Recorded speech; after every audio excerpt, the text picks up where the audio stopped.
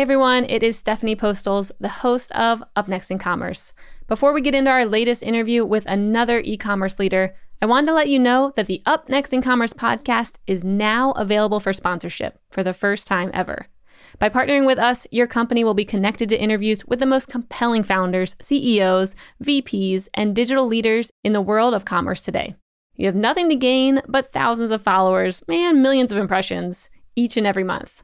Reach out to me at stephanie@mission.org to see how your business can benefit from partnering with our team at Up Next in Commerce. When it comes to online shopping, people don't shop on websites. That's just where they transact now. But they're making decisions by what you're talking about, watching influencers, DMing folks, talking to friends, watching YouTube videos, TikToks. Whereas if you walk into a storefront, for example, you can get all of that figured out in a matter of minutes. You can talk to an associate, they're going to ask questions. There's nowhere like that online, and that's where messaging channels open up that opportunity for the brand to be part of that purchase decision process. These days, when I'm scrolling through my Instagram feed or looking through the latest TikTok videos, there seems to be ads and influencers pushing products everywhere. And that's not a bad thing, especially if the product's awesome. In fact, more and more often, e-commerce is taking place in channels other than on the brand's website, which is why so many companies are looking for ways to optimize exactly how they execute commerce at the edge. You've probably heard me mention this on the show before, shopping at the edge. It just means meeting customers exactly where they are and letting them buy where they want to buy. And an interesting shopping at the edge example that I recently saw was shopping within Messenger. Imagine Facebook Messenger. You're on there and you're looking at a brand's website. Maybe you're looking at a watch. And you're like, I wonder if that will fit my wrist. And you can just message them and ask. And they give you an answer. Yep, it'll fit. Here's the sizing of it. And you can buy right then and there. You don't need a website. You don't need to direct me anywhere else. I'm ready to buy right within the Facebook Messenger. And apparently this trend is only going to grow, which is why I brought Kelsey Hunter to the show, the co-founder and CEO of Paloma. Kelsey and I sat down to discuss why brands should be investing more in conversational commerce. In just the last year, Paloma helped partners convert $9 million in sales. And she explains how that happened by simply diverting ad traffic away from a website and into a chat instead. Plus, we discuss the future of conversational commerce and how the low barrier to entry into the e-commerce industry is forcing everyone to adjust quicker than ever. Enjoy this episode. Up Next in Commerce is brought to you by Salesforce Commerce Cloud. Respond quickly to changing customer needs with flexible e-commerce connected to marketing, sales, and service. Deliver intelligent commerce experiences your customers can trust across every channel. Together, we're ready for what's next in commerce. Learn more at salesforce.com/commerce. Before we dive into this episode, I was hoping you could please subscribe, rate, and review the podcast. It helps spread the word about the show, and I would really love it. So please, let me know how I'm doing and give me a rating, give me a review. Let us know. All right, enjoy the episode.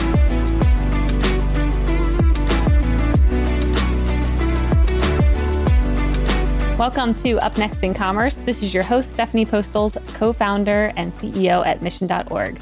Today, we have Kelsey Hunter joining us, the founder and CEO of Paloma. Kelsey, welcome to the show. Thank you, Stephanie. So good to be here.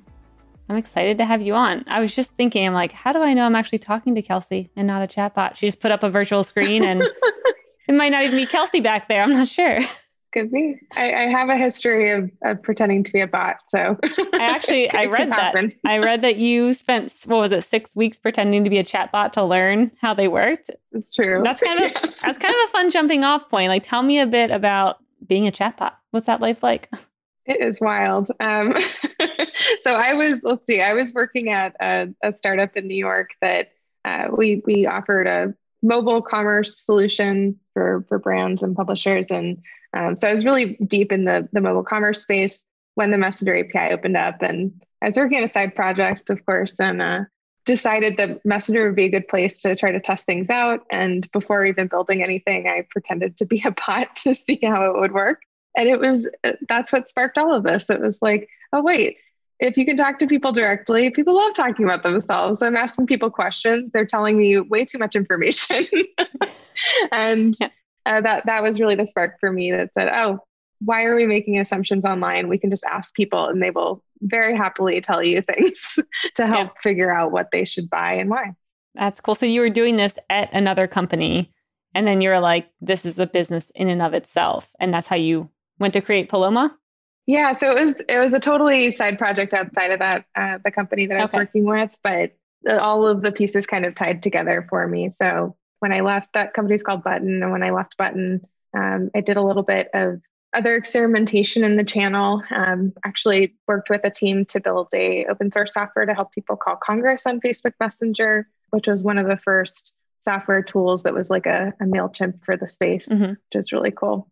But brought it all the way back around to commerce and launched Paloma at the end of 2017. Cool. So tell me a bit more about Paloma. What is it? What does it do? Paloma helps brands turn Facebook Messenger into a sales channel. So essentially, we work with a lot of D2C and e-com brands across every product, category, audience, price point, and we help them drive traffic into Messenger instead of their website, where their customers get a more personalized shopping experience that's powered by our software. So what that might look like for a furniture brand would be, they're running Instagram and Facebook ads. They can set them to open up a Messenger conversation instead of opening up a website landing page. And once in Messenger, our conversation will ask them questions like, what room do you want to design? What are the colors in that room? Do you have cats, dogs, any other kind of style preferences? And then we'll dynamically route the customer to the right product based off of what they've shared. So by helping the customer make the purchase decision, we're effectively seeing anywhere from 2 to 10x increases in conversion rate.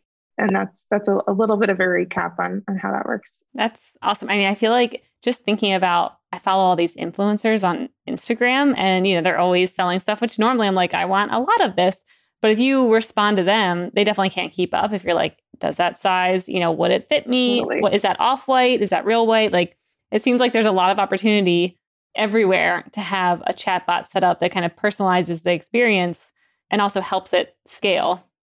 Exactly. And what you just described is one of the reasons that we see so much opportunity in the space. And the reason why customers messaged in the first place is because when it comes to online shopping, people don't shop on websites. That's just where they transact now. But they're making decisions by what you're talking about, watching influencers, DMing folks, talking to friends, watching YouTube videos, TikToks. So you're basically piecing together all these different parties to figure out, should I buy this? What's the right thing for me? Whereas if you walk into a storefront, for example, you can get all of that figured out in a matter of minutes. You can talk to an associate, they're going to ask questions. Everything that you just described can happen there. Yeah. There's nowhere like that online. And that's where messaging channels open up that opportunity for the brand to be part of that purchase decision process. So instead of leaving it up to all the third parties, the brand can do it themselves and they can scale it through these kind of automated conversations. Very cool. And how do you go about setting up the responses? Is it very, custom based on the product? Like, do you work with a brand early on to be like, here's probably what they're going to ask you, or they're telling you, like, what does that look like behind the scenes? Yeah, so we definitely curated a lot to the brand, a lot to the product type, and to their customer demographic. So, for example, Facebook recently published a case study of the work that we do with Lalo, which is a brand that sells high chairs, strollers, basically goods for families and their kids. And so they're really great products, but it's actually not so much about having a lot of SKUs. They don't have a ton of SKUs. It's more about why should somebody buy this Lalo stroller and how is it going to fit into their family and lifestyle? So essentially what we do is we'll work with them, look at the products that they sell and try to understand their customer type. In their case, a lot of their customers will buy for themselves, but there's a pretty good chunk that are gifting. So for example, the first question we ask is this for you and your family or is this for a gift? Who are you gifting for? And then as customers answer these questions, we can speak to how it'll fit into their lifestyle. So how old is your little one? Are they eating solids yet or not? And we don't actually need the customer to ask questions because by us asking questions first, we can preemptively answer how the value prop works for them, how it fits into their life. And so we can say, well, they're eating solids, it's getting very messy. This high chair is very easy to clean. Mm-hmm. And so you're effectively accomplishing both along the way. It's basically just a really good sales conversation. Yeah. I mean, that's really smart. And I think it's a different mindset where a lot of times when you think about chatbots, the consumer has to initiate the conversation, has to kind of think of the questions. And it makes me even think Great. about when I'm hiring, I'm trying to think what I was hiring, but they're like, oh, do you have any more questions? And I'm like, well, what do people normally ask you? Like, what's the normal questions? Because I don't know what to ask you. Like, if What should I ask? yeah, like if I'm buying a house or whatever it is, like what are the top 10 questions you get? And so that's great being like, we'll do all the work for you. Here's some of the, questions that we know will start a conversation. So it's actually less work and less cognitive load where you can get to the end point and still leave being like, I know what I'm talking about now with this product. Exactly. That's 100% right. And it's actually a really classic UX design issue, which is actually my original background. So basically, when it comes to any digital interface or any interface at all, if you don't know where you can go, you're not really likely to do it. You're not going to walk up to like a pitch black tunnel and be like, yeah, I feel confident walking into that. Yep. That's kind of like an open freeform bot conversation, or like, you get on a customer support call and it's like, what can we help with? And you're like, well, depending on what I answer, what's the likelihood you'll have any idea of what I'm asking? Yeah. It's not great. So we find that structuring and providing a really clear interface for the customers to navigate also makes a huge difference. So we talk about this a lot on the show, that shopping is moving to the edge. Everyone is shopping on social, they're shopping on Amazon, Walmart, it's everywhere, and not always on the website anymore. Do you think that websites are going to become like a secondary thing where it's like, it's a nice to have, but like people are actually on TikTok, Instagram, Facebook, going directly to Amazon? They're not really going to always go right to your website.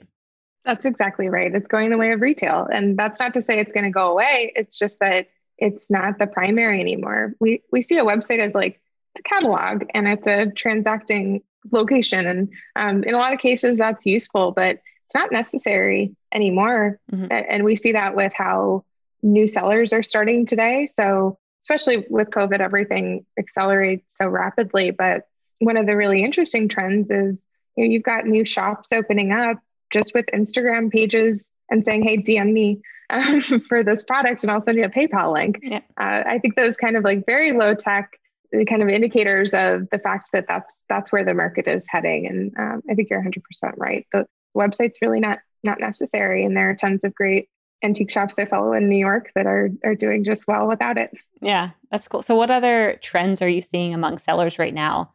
Maybe anything new popping up where you're like, pre-COVID, we actually weren't really seeing this. And now there's a big trend to just opening an Instagram, page and selling through DMs. Like what other things like that are you seeing? I think that's huge. I think that I'm really interested in these like future QVC type of models, but that's just because I grew up watching those. I don't know. Did you ever watch The Knife Show? I did not watch that, but I definitely. The Knife Show was wild. What is The Knife Show? I'm intrigued now. It's so funny. I think it was on a lot when I was in college. We'd always end up like late night. The Knife Show would end up on at some very late hour. And it was just like, hey, here's some knives. And we're just going to cut all sorts of stuff with these knives, like the silliest things. It was so funny. But, when I see the Blender Show, it wasn't called the Blender Show, but where they put like random things in a blender. And I'm like, well, they blend it. It was the same concept. How much time do we have on our hands, apparently? It was so silly. It was like cutting shoes and weird things like that. You're like, this is the humor of it. I think is really fun. And I think that online, we're seeing a lot of that like humor come into commerce in a way that I think is just, it's really fun. And that's really what it should be. So I like things like that. But I do think that the new selling methods are probably some of the most interesting things to me. Is just, what's the version of opening a store today versus before, and like the barrier to entry is just so low now. It's pretty phenomenal. So I'm excited for that. Yeah, cool. And how do you advise brands to being proactive when it comes to starting conversations versus being like reactive and just taking it inbound? Because if I'm thinking like I'm a new brand, I don't have any inbound. So like, is there a way to be proactive and like reach out to people with your product? Yeah. What's really nice is that these channels are opt-in first, which I think is really important for there to be a great customer experience. If we want these channels to succeed, if we want these brands to succeed, we need to make sure that we're being really mindful of the consumer. But what's really, really nice about Facebook Messenger, while it is tough to work on another platform, play by someone else's rules sometimes, there's a ton of great benefits there. And one of them is the acquisition funnel. So brands are currently running ads from Facebook and Instagram and stories and all those normal places. And all they have to do is set up the exact same ads, but they can change the destination of the ad click to open a messenger conversation instead of a website. And so we're able to say, hey, we're basically giving you a new ad type that you can leverage. It's going to drive to a higher converting destination. And there's no reason not to try that, right? So, so basically it's a win-win from the standpoint of it's really easy to test. We can guarantee traffic and make sure that we're like properly vetting it and controlling the volume. And you can compare it one-to-one to your ads that click to your website. So it makes it really easy for brands to get started. And it makes it easy for the consumers because they're doing what they normally do, which is click on ads. So, so that's the most common way to start. There are other ways of getting customers into the channel. You can do it with short links, with QR codes, a link from an email, a pop-up on your website. There's a lot of different methods there. And we have partners that do all of what I just described. But ads is a really common format because, again, it's just a very seamless acquisition funnel. Cool. Is there anything that brands are doing right now in Messenger or Instagram DMs where you're like, that's actually the wrong way to do it? Like anything that you would advise brands not to do or have seen kind of things going wrong? Yeah, that's a great question. I think not doing anything at all is what I would say is the worst thing, because whether that's Instagram DMs and you're just not responding to the people that message you there, and that's a huge lost opportunity. And we understand that it's really hard to scale responding to people individually, which is why platforms like ours can help. But just not doing anything is, you're losing customers every time you don't respond to them because they want to engage with you directly for a reason. And every time they do, there's an opportunity for that to become either a customer or a recurring customer. So I'd say that's probably the worst. But in terms of like actually doing things that are wrong, I mean, I don't like any of the spammy stuff, and I don't like any of the things where like it's not clear to the customer what's going to happen. Those are the things that I find frustrating. But in terms of how to do that, well, there's not as much going on of that anymore because Facebook really did crack down on some of it. So I'll say what I didn't like before was there was a trend where there's an opt-in checkbox that you could put on your website that basically said, I'm opting into Facebook Messenger with a business. And that's still something that you can use today. But at the time, you could actually put it on your website pre-checked. So oftentimes customers wouldn't necessarily notice it or see that it was there or see that they had opted into something. But what was even worse was there were lots of sites that were putting them behind the scenes. So it wasn't actually visible on the page at all. So a customer would add something to their cart, and by submitting that add to cart, it was opting them into messages without them knowing it. And then they would get messages later if they abandoned their purchase that were like, hey, here's a 10% off, here's a whatever, go buy that thing you were looking at, which inherently is not a bad workflow. But to do that without letting the customer know that's what's going to happen, really not great. So I'd say that's like the worst thing I've seen in this space, but you can't do that anymore. And I'm grateful for it. Well, that's good. I mean, how do you keep up with the changes that Facebook's going through? Because it seems like they've been definitely on like a roller coaster where, very popular. And then like, I feel like they kind of went through a trough where it's like, does anyone use it anymore? And now I feel like it's growing again, even among my friends. It's like people are using the groups now and Messenger. Like how do you... Groups are huge. Yeah. I mean, that's the only reason I go on there for the most part. But how do you keep up with, what they're even doing behind the scenes and how the buying groups on there are just changing and then coming back and then leaving and then they're at TikTok? Like how do you keep up with that? Yeah, it's definitely, I think it can be really easy to get distracted or feel like that's very volatile.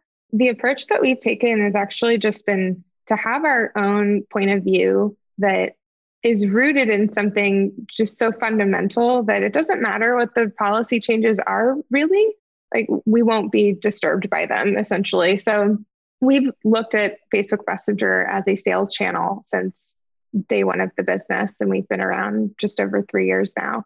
And, all of the platforms that were popping up at the time were MailChimp's for Messenger, were abandoned cart notifications and things like that. And that is really easy to get disrupted by policy changes. But if you're fundamentally saying, this is a place where you can more effectively get a conversion from a customer and have a better experience for them, there's actually not a lot that Facebook could do that would really interfere with that in a way, unless they just fully said, hey, you can't actually use the API at all anymore. If they just shut the API down, then it'd be like, okay, fine. But even if that were to happen, the US market for messaging is inherently multi-channel. So Messenger is not the first or last for us. It's going to be one of many. So that's kind of the way that we approach it is, yes, we keep up with the trends. We are a platform partner. So we're pretty in tune with the roadmap and what's going to be happening there. And that's really important. The relationship is really important to make sure that you can prepare for your business. But at the end of the day, I think having a really just underlying fundamental platform approach to what we're doing enables us to avoid a lot of the mishaps that we've seen affect other business models. Yep. Cool. And you just mentioned like messaging is kind of just the first. Are there other areas that you feel like there's a lot of opportunity that brands can be selling in right now that maybe it's not even ready yet, but in the future it's coming down the pike? Yeah, I mean, I think anywhere where consumers and brands can have like a direct conversation, you're going to see things evolve for that. And it might depend on the platform, if the platform is like incentivized towards it or interested in it. Like Facebook supports this because they believe in messaging as the future of consumer behavior. It's something that's been around since the beginning of the internet. We've been chatting, right? Mm-hmm. So I don't think that's going anywhere. But Facebook is also, really highly motivated to monetize on it, and so there's opportunity there. But would someone like Discord do something like this? I'm not sure. I'm not sure if they're like motivated towards that or if that's part of the business that they want to be building. Mm-hmm. But I really do see that any messaging channel where you can have that kind of interaction, there's no reason not to produce a better shopping experience there and try to scale that. So yeah, it's kind of infinite. Yeah. I think. I wonder if chatbots, like on websites, like native chatbots have kind of muddied it up a bit, where it's like we've all had that bad experience with the chatbot where they're like talking and you're like, get away. Like, you're not going to be able to help me. I already know it. Verizon, stop. Like, don't talk to me. Like, I wonder if that has kind of hindered the market, with certain people being open to buying via chatbot when they've had experiences that are like subpar on maybe, certain websites. Oh, absolutely. And that's, so at the start of these platforms opening up and these APIs opening up, you had people making bots left and right, and they were very low quality. Yeah. And it really did. It kind of tarnished it a little bit. I think it tarnished it a bit for the consumer and for the brand because, when the things opened up, brands started testing things and they weren't getting performance results. And, it wasn't their fault. It's really hard. It's like launching your first website and not working super well. Mm-hmm. It's like, well, yeah, this is a totally new, if this were at the start of websites existing, it's like, yeah, that's tough. Yeah. It's tough to figure it out. It's a whole new learning curve. So I think that in terms of what can happen there, it is very easy to kind of tarnish the reputation, but again, it's not going anywhere. So as long as, again, you have an opportunity to drive a better experience, you should keep iterating on that. And again, it's like, if you have customers that are willing to message you directly, it's always an opportunity to do better and to turn them into a better customer for you as well. Yeah. So there's also a really huge difference between like the customer support experiences like that and these types of sales experiences. I think there's a pretty clear line between the two. And a lot of that depends on the customer's intent. So like if you're coming from an ad to shop Joybird, for example, that's what you're doing and that that's what you're being helped to do. And it's pretty straightforward. But if you're going in with like any level of support need, there's a lot of opportunity to get that wrong, which is really tough. Yeah. Someone's already coming in with a heated mindset and one wrong word from a chatbot. Ooh, I'm hot. Ooh. Exactly. So the one thing I think about too is the payment piece and how to make sure that customer journey is frictionless because, even when I hear, some brands are, have like a PayPal link, which I think is great for like an MVP, like get something out there. Yeah. I also, shudder because I'm like, do I even know my PayPal login? Like, how do you, yeah, exactly. Like, how do you think about making the checkout experience frictionless where it's not a million different options and, people know it's going to be fast and easy? Right. So currently we actually drive to checkout on the brand site. Mm-hmm. And we find that works really well because the trusted destination. You have all of the tooling and UI that you need to be able to have a good seamless checkout experience. And that works really well. Checkout is on our roadmap to be able to process that and manage that. And we won't be like a payment processor. We have partners we're talking to on that end. But in terms of the checkout, there's a lot of ways to handle that. And I think that there's been so much best practice learned from mobile shopping as it is that can be leveraged there. And there's also a ton of testing opportunities, but we're not trying to reinvent wheels here.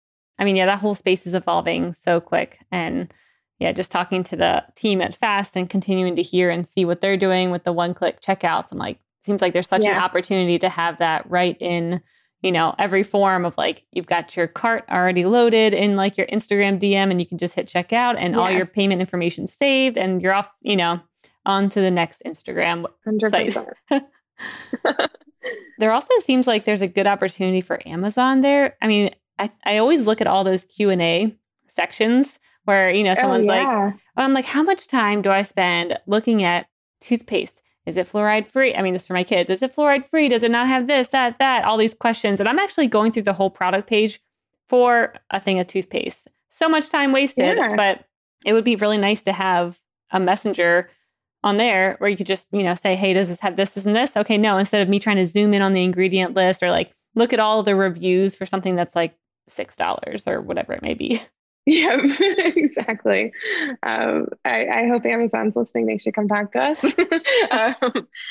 We haven't seen anything quite like that, but we have talked to brands that sell on Amazon, and we have done experiences in Messenger that link to Amazon products. So that is something that we've experimented with before. And I think that, to your point, why scroll through a million questions and answers that aren't necessarily relevant to you when one might be, when you could just have the brand get to know you better and then tell you what you need to know.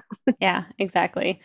So when you're first starting to work with brands who are implementing chatbots, what kind of metrics do you maybe advise them to look at to see if it's going well or not? Because a lot of people I could see being kind of new to this, not even knowing like, well, what should I expect for a conversion, or like what's good, what's bad? Yeah. Like, how do you advise them around that? It's a great question. So first and foremost, and I think this is a little bit of what might have gone wrong in the early days of the channel, businesses care about performance. They care about conversions and CACs and returns and all those things. So we want to make sure we're mapping to that, because if you don't, then at the end of the day, is it going to be worth your time if it's not performing on those metrics? Probably not. So first and foremost, we can own conversion rate. That's the KPI that we really truly measure against, because essentially we're saying, if you drive traffic here instead of your website, it's more likely to convert. That's our thesis. And so if that's true, that's what we're going to start measuring against. And we'll do that by looking at what's your conversion rate from a standard click to site ad. So purchases you're getting out of link clicks. And then when you run a click to messenger ad, we'll do the exact same thing. How many purchases are you getting out of those ad clicks? And that should be able to tell us if it's a higher converting channel for you. Mm-hmm. Fundamentally, we've seen anywhere from 50% increases to 10x increases in one case. So, and anywhere in between. So it's not abnormal for that to be the initial result. But then in terms of the other things like CAC and ROAS, they should benefit from that better conversion rate. So it shouldn't be approached necessarily differently than any other like conversion test that you're running. That being said, we have a ton of insight into the full funnel that we can leverage to optimize. And so all of our partners start with at least a 3-month program, because we know it takes time to warm up and we want to make sure we can iterate. And we do that on a weekly basis. So you might start with X result in month 1, but at the end of month 3, it should be much better. And so the way that we can do that is looking at everything from a customer clicks on an ad, they land into Messenger. Do they respond to the first message, which basically opts them into the channel? Are they completing like a quiz, if there's a quiz or personal shopper? Are they clicking on products back to the website? And then are they adding to cart? And then are they purchasing? So we have a slightly different funnel. You're going to get your ad performance from Ads Manager and see the link clicks and add to carts and purchases. Paloma is going to see everything in between. So we'll be able to know exactly where people are dropping off and why, and be able to iterate on that much more efficiently than if it were traffic going to a website. where are they clicking? How are they browsing? There's like a ton of more kind of opaque data from a website side. From our end, we can literally just see, okay, you have too much drop off on the first question, so let's not ask that question. Mm-hmm. Or, hey, everybody is answering the same way to this one question. That doesn't need to be there. Yeah. Or, people aren't clicking on the products. Maybe we need different product matches or whatever that may be. So we're able to get a lot more of a finer detail on that. And we have benchmarks for each. So we expect our partners to get at least a 30% opt-in rate, 80% completion on any type of quiz or personal shopper experience, and then at least 50% of traffic clicking back to the website. And then from there, add to carts and purchases depends on what they would normally expect to see. That's great, though. I mean, it's good to know metrics like that to aim for. How do you plug into a brand's inventory system and then also make matches that will be something that I want to look at? I can just imagine me going in there and not knowing what I ever want, being like, I want a pink shirt, and then someone showing me something and me being like, ew, not that one. Like, how do you guys personalize it and show something I want, but also make sure that you're not tapping into inventory that's like out of stock? So we basically can ingest inventory into our system, keep that up to sync, keep that availability up to sync. And so anytime that we're building experiences, you're able to make sure that it's the right things getting shown. In terms of what to show customers based on their selections, we have this like smart matching, dynamic product matching system where basically the customer's responses get associated with the inventory. So all of your boots are associated with like a boot selection, or all of your things that come in bright colors would get associated with like bright colors if you were asking about color preference. And some of these qualities are not things that would normally be tagged onto your inventory. So we're basically expanding on that. So we make the association between the two. And as customers make the selections, we basically just filter down and display all the things that would then relate. So like Andy Swimwear, for example, if you chose one pieces and some coverage and a lot of support, you're only going to see the products that apply to all of those qualities. And it's really simple for us to create those. So something like that can take like 10 minutes to build, whereas a quiz to put on a website can cost thousands of dollars and take 2 months. And so that's kind of like part of the magic and secret sauce of our software. Yeah, that's cool. I was just thinking about, okay, to even create that kind of filtering and, navigation options and all that could take a long time, and tagging it and making sure that it, it actually can be searchable. And then if you just have it in a DM or, Messenger, that seems pretty game changing. Yeah, it's really fun. It's a very simple, we have like our own drag and drop interface to just drag product onto the selection options. They're tagged with that in the future. And then as customers answer, we just know what to show them. Cool. So where do you see the future of commerce headed, or, chat bots and commerce intersecting? Like, what does that look like to you maybe 3 to 5 years down the road? Or where do you hope it looks? Really, and I like to look to what people are doing now when they're just starting out, and also at other markets. So really, in terms of the future of commerce, we believe very strongly that it's on messaging channels, that is the next storefront. And so what does that look like? It's customers going to DMs, it's brands driving traffic to DMs, and customers just getting much better shopping experiences there, converting there, checking out there, and new stores not having to even open up a website. Again, I don't think website's going to necessarily totally go away, but it's just going to be a smaller part of the puzzle. If you look at, what's gone on in other markets, like China with WeChat, they're way ahead of the game, and that works really, really well. And it's a huge chunk of the commerce ecosystem out there. So we've been a little bit slower to that, but it is happening. It's happening a little bit more multi-channel. And I think that's really interesting. And that's a really fun challenge, is that it's not just, we don't have the monolith app that will do it all. I mean, I think that's good. Yeah, I think that's good. Not just have one. I think it's great because, there's so many, everyone likes to have their own like different way. And we're always getting new social networks and apps out there, and it is fun. It is really fun. So basically, I'm not sure how many different tools there will be in the future, but we very strongly believe that messaging is the next channel and destination for commerce to happen. And we're effectively building the platform to power that. Yep. Yeah, that's great. It definitely begs the question about keeping things organized when you're selling on so many different channels and, there's probably going to be dozens of messaging platforms that people are using. I'm just imagining a brand trying to keep up where, they go from selling on their website and then maybe dabbling in Amazon, maybe on Walmart. And then all of a sudden it's like, and now, you can sell on Pinterest and Instagram and Facebook and TikTok. Like, how do you think a brand would be able to keep up? Or do you see anything right now, like any innovations that are allowing brands to organize everything in one central place that they can kind of keep track of what they're doing? There are definitely a lot of interesting tools. I think that what comes before the tools are just the people expertise, right? So I think that's what we're seeing, services and agencies that will help with kind of coordinating all of those things or know how to best launch on Amazon. And then once you've launched on Amazon and all these other places, then you go, okay, well, now I have everything in too many places. I need a more scalable system. And that's when you start seeing softwares get put in place. And I don't think any come to mind immediately, but I think there are some really great tools that are coming up to try to glue things together and piece together all the different supply chain and logistics issues. And there's some really great things out there for that.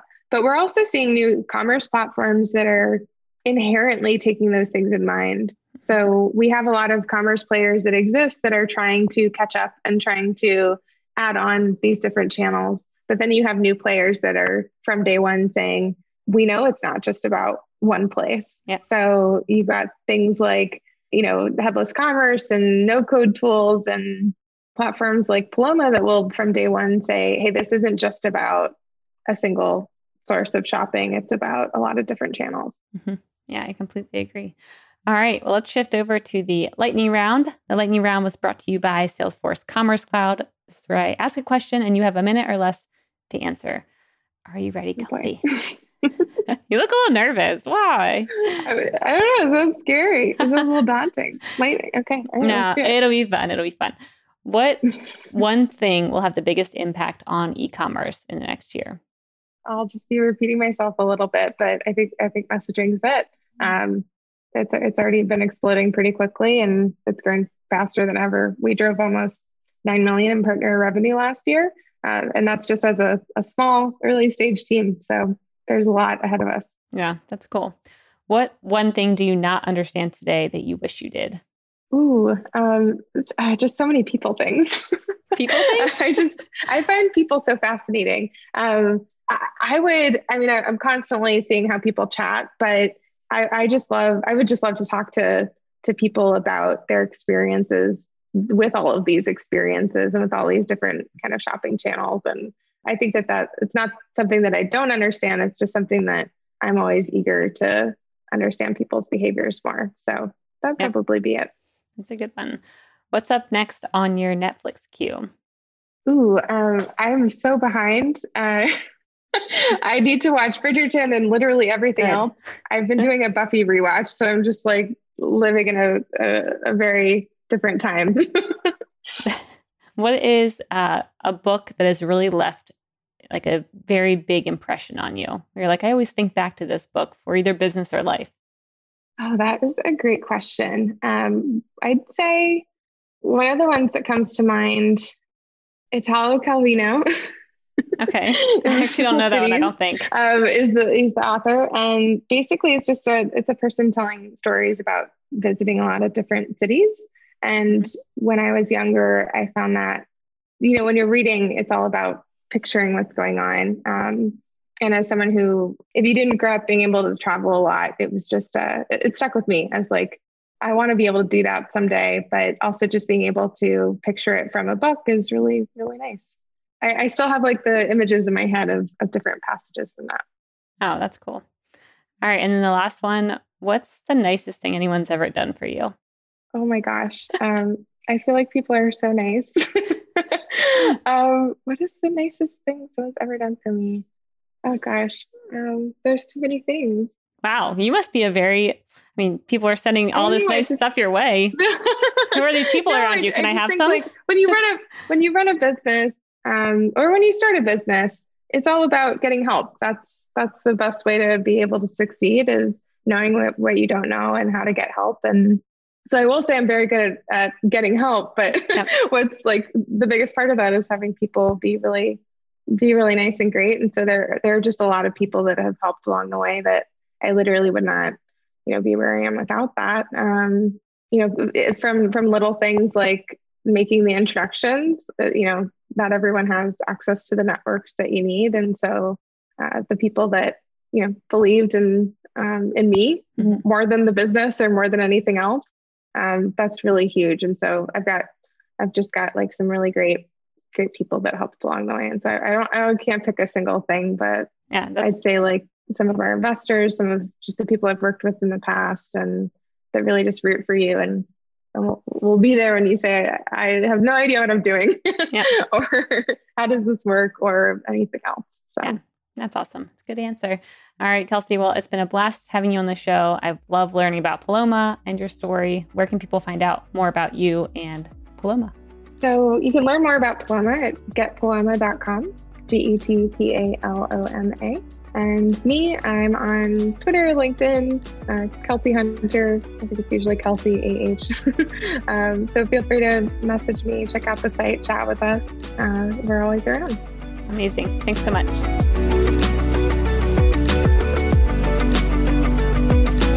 Hey listeners, thanks for tuning into this episode. I hope you enjoyed it as much as I did. If you haven't already, please subscribe, rate, and review this podcast.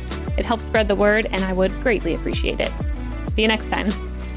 Up Next in Commerce is brought to you by Salesforce Commerce Cloud and created by the team at Mission.org. Subscribe now at Apple Podcasts or wherever you listen to podcasts.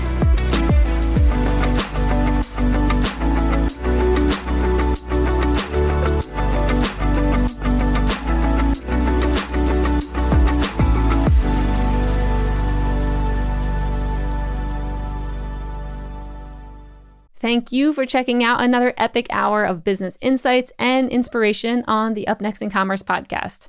If you like what you've heard and you're interested in partnering with us to bring your brand to a growing audience of e-commerce experts, reach out to me at Stephanie@Mission.org to get the conversation started.